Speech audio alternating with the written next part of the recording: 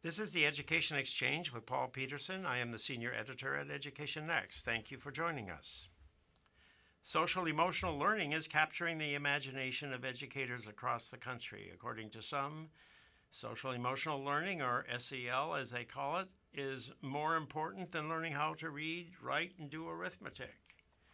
If students don't know how to behave in the classroom, how to cooperate with one another, work hard at their studies, engage in civic discussions, then schools aren't teaching some of the most important skills needed for the common life that young people will live as adults. But critics of social emotional learning, this SEL, as it's being called, the critics say, well, this is just a cover-up for failure of teaching the basics, the 3 R's. In an essay just released by the American Enterprise Institute, Chester Finn, Distinguished Senior Scholar at the Fordham Institute, and Frederick Hess of the American Enterprise Institute have taken a thoughtful look at this debate.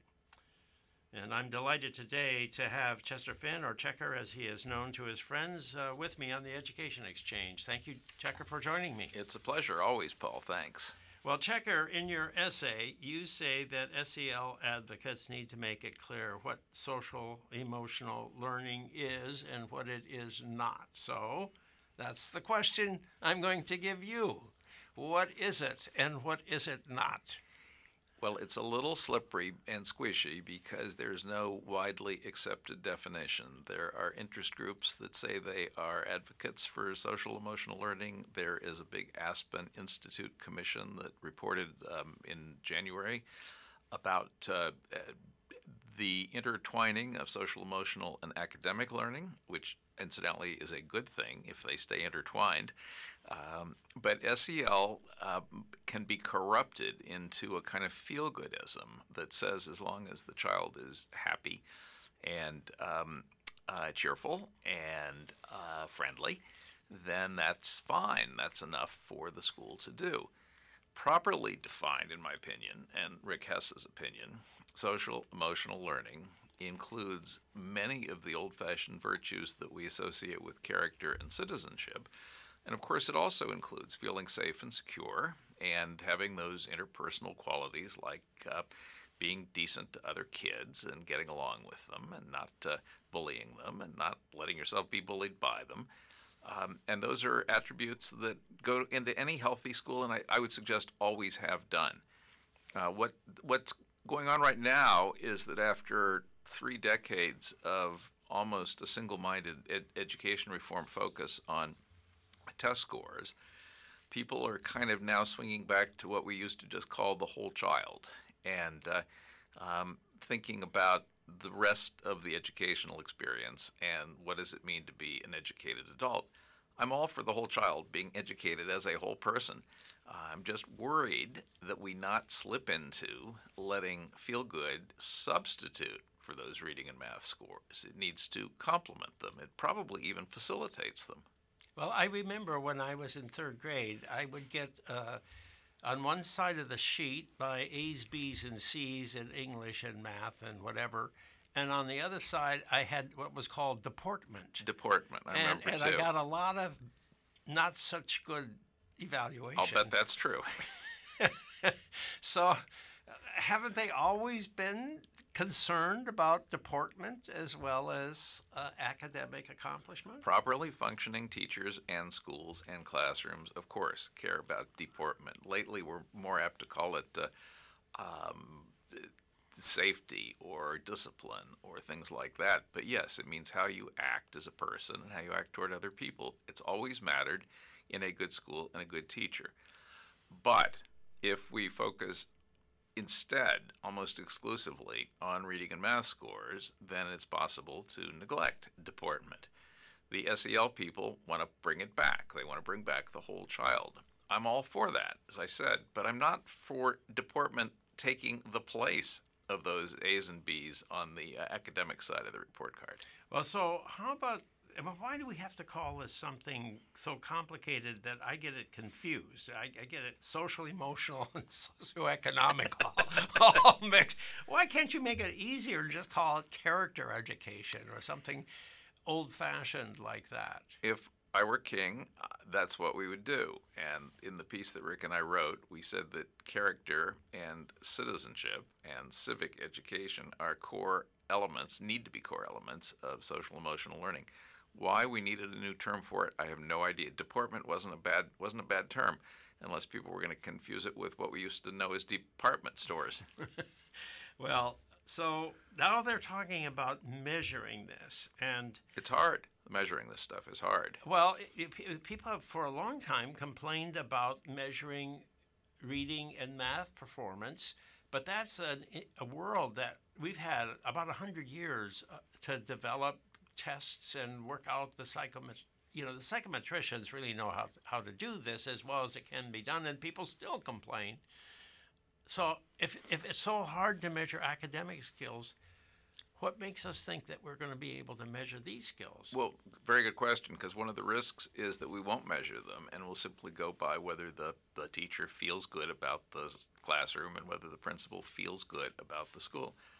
I recently watched a high school principal get an award for being principal of the year from a bunch of other educators. And she admitted that her school wasn't very good academically, but it felt like a family. Everyone was comfortable there. Everybody liked each other there. For this, she was taking credit as principal of the year after acknowledging that academics, well, they're not going so well at my school. Should this be the principal of the year, someone that settles for social emotional learning? Well, there is one measure out there that is being used, or at least it's being talked about being used, that is quite easily collected and readily available, and that's chronic absenteeism. If a kid's not coming to school, there's got to be something wrong. If it's a chronic condition, you should intervene. Isn't that a pretty good measure of what they're trying to get at with SEL? I think it's a pretty good, important measure of school quality. And in a lot of states' ESSA accountability plans, they are in fact using chronic absenteeism as a measure of school quality. I don't think it quite captures what the SEL crowd are thinking about, however. A kid could be chronically absent from school for a variety of reasons, including the fact that schoolwork is too hard, or his mother is sick, or the bus doesn't come on time, or there's all sorts of other things. There's reasons that relate to SEL, like I'm not coming to school because I'm bullied when I get there. That would be a good example of absenteeism as a metric for SEL. But I think that the SEL crowd and the people on this commission are more likely to recommend happiness surveys, call them school climate surveys, where teachers and kids and maybe parents fill out answers to 82 questions asking how they feel about their school. And that's a very slippery form of metrics.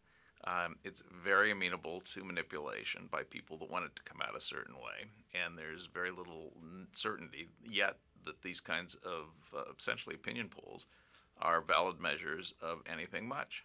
Well, we worry about cheating on our state tests that are testing reading and math.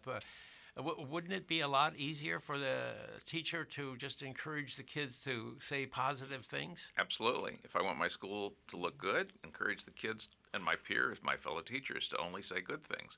And if for some reason I'm an angry, dissident teacher that wants the school to look bad, even if it isn't, encourage the kids to put in negative stuff. No, it's very easy to manipulate these. So, what's your recommendation? Should we abandon metrics altogether in this SEL space, or? No, I think we need to keep working at it. The school climate surveys, which are popular in a number of states now, partly in connection with ESSA, are worth developing, seeing if they can be validated, seeing if there's a way to phrase them that makes them work better than other ways.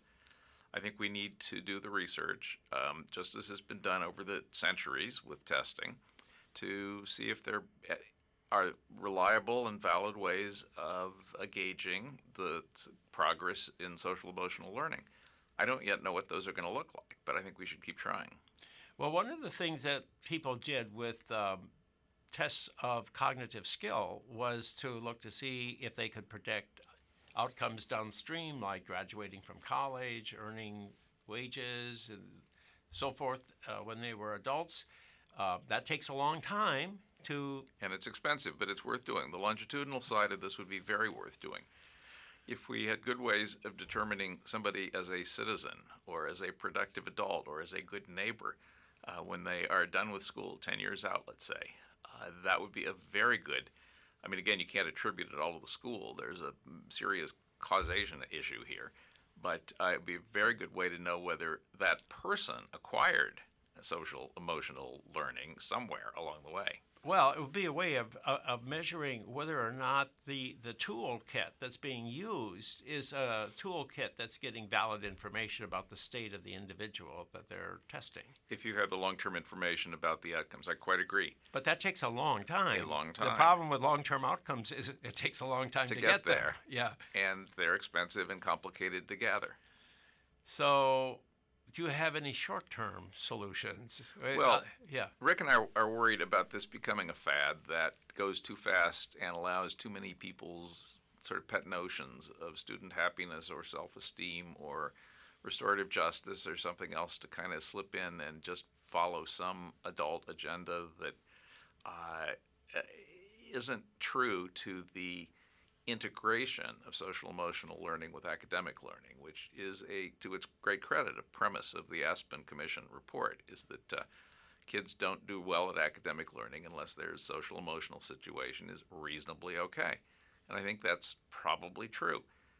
Sadly, the reverse isn't true. You can have a lot of self-esteem and still not know how to multiply two-digit numbers.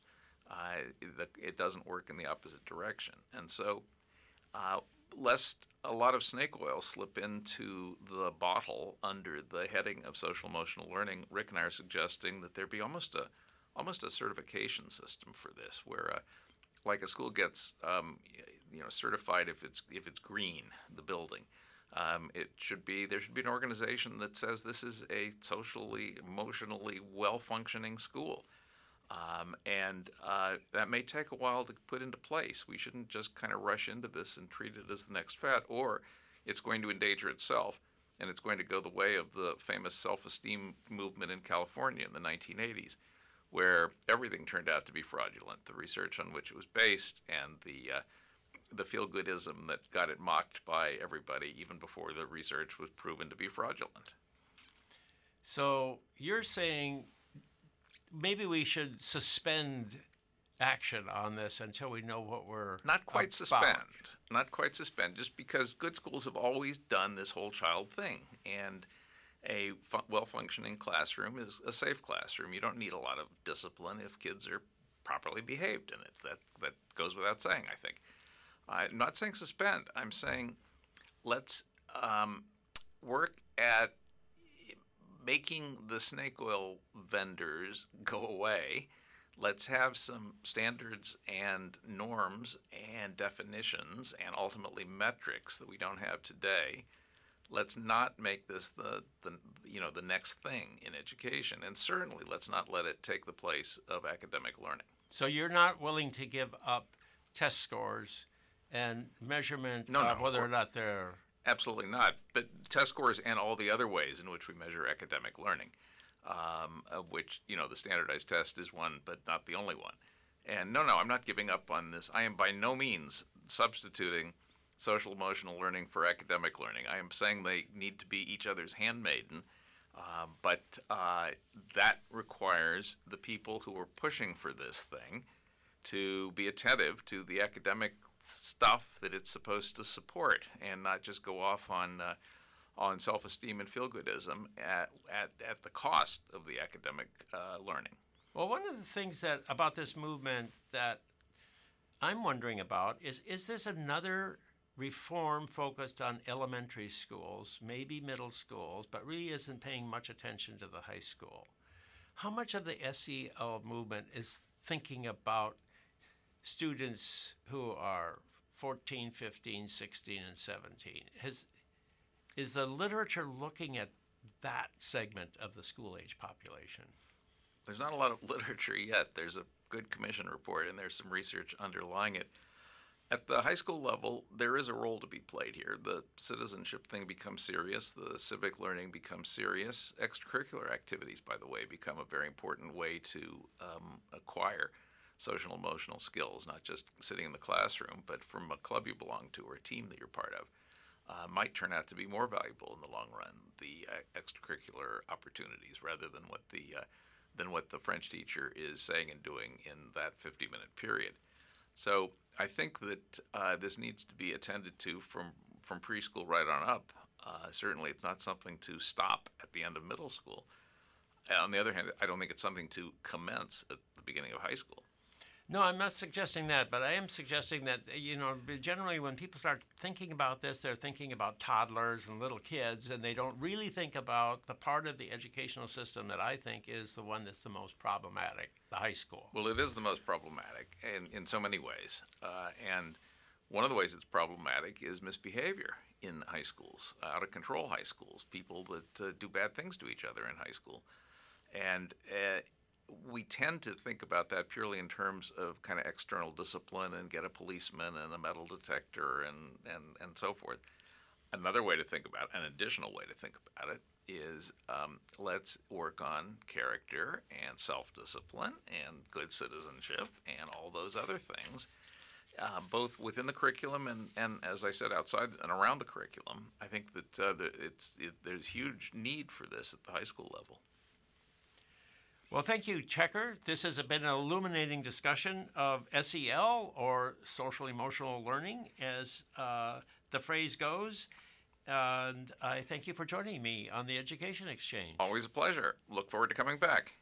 Well, I'm sure that you'll be back more than once, and especially looking forward to the new study that's about to come out of your headquarters. And so Yes, sir. We'll talk with you about that when the time comes. Terrific. I have been speaking with Chester Finn, Distinguished Senior Scholar at the Fordham Institute. I am Paul Peterson. This is the Education Exchange. Please join me for a new Education Exchange podcast released on the Education Next website every Monday at noon Eastern Time.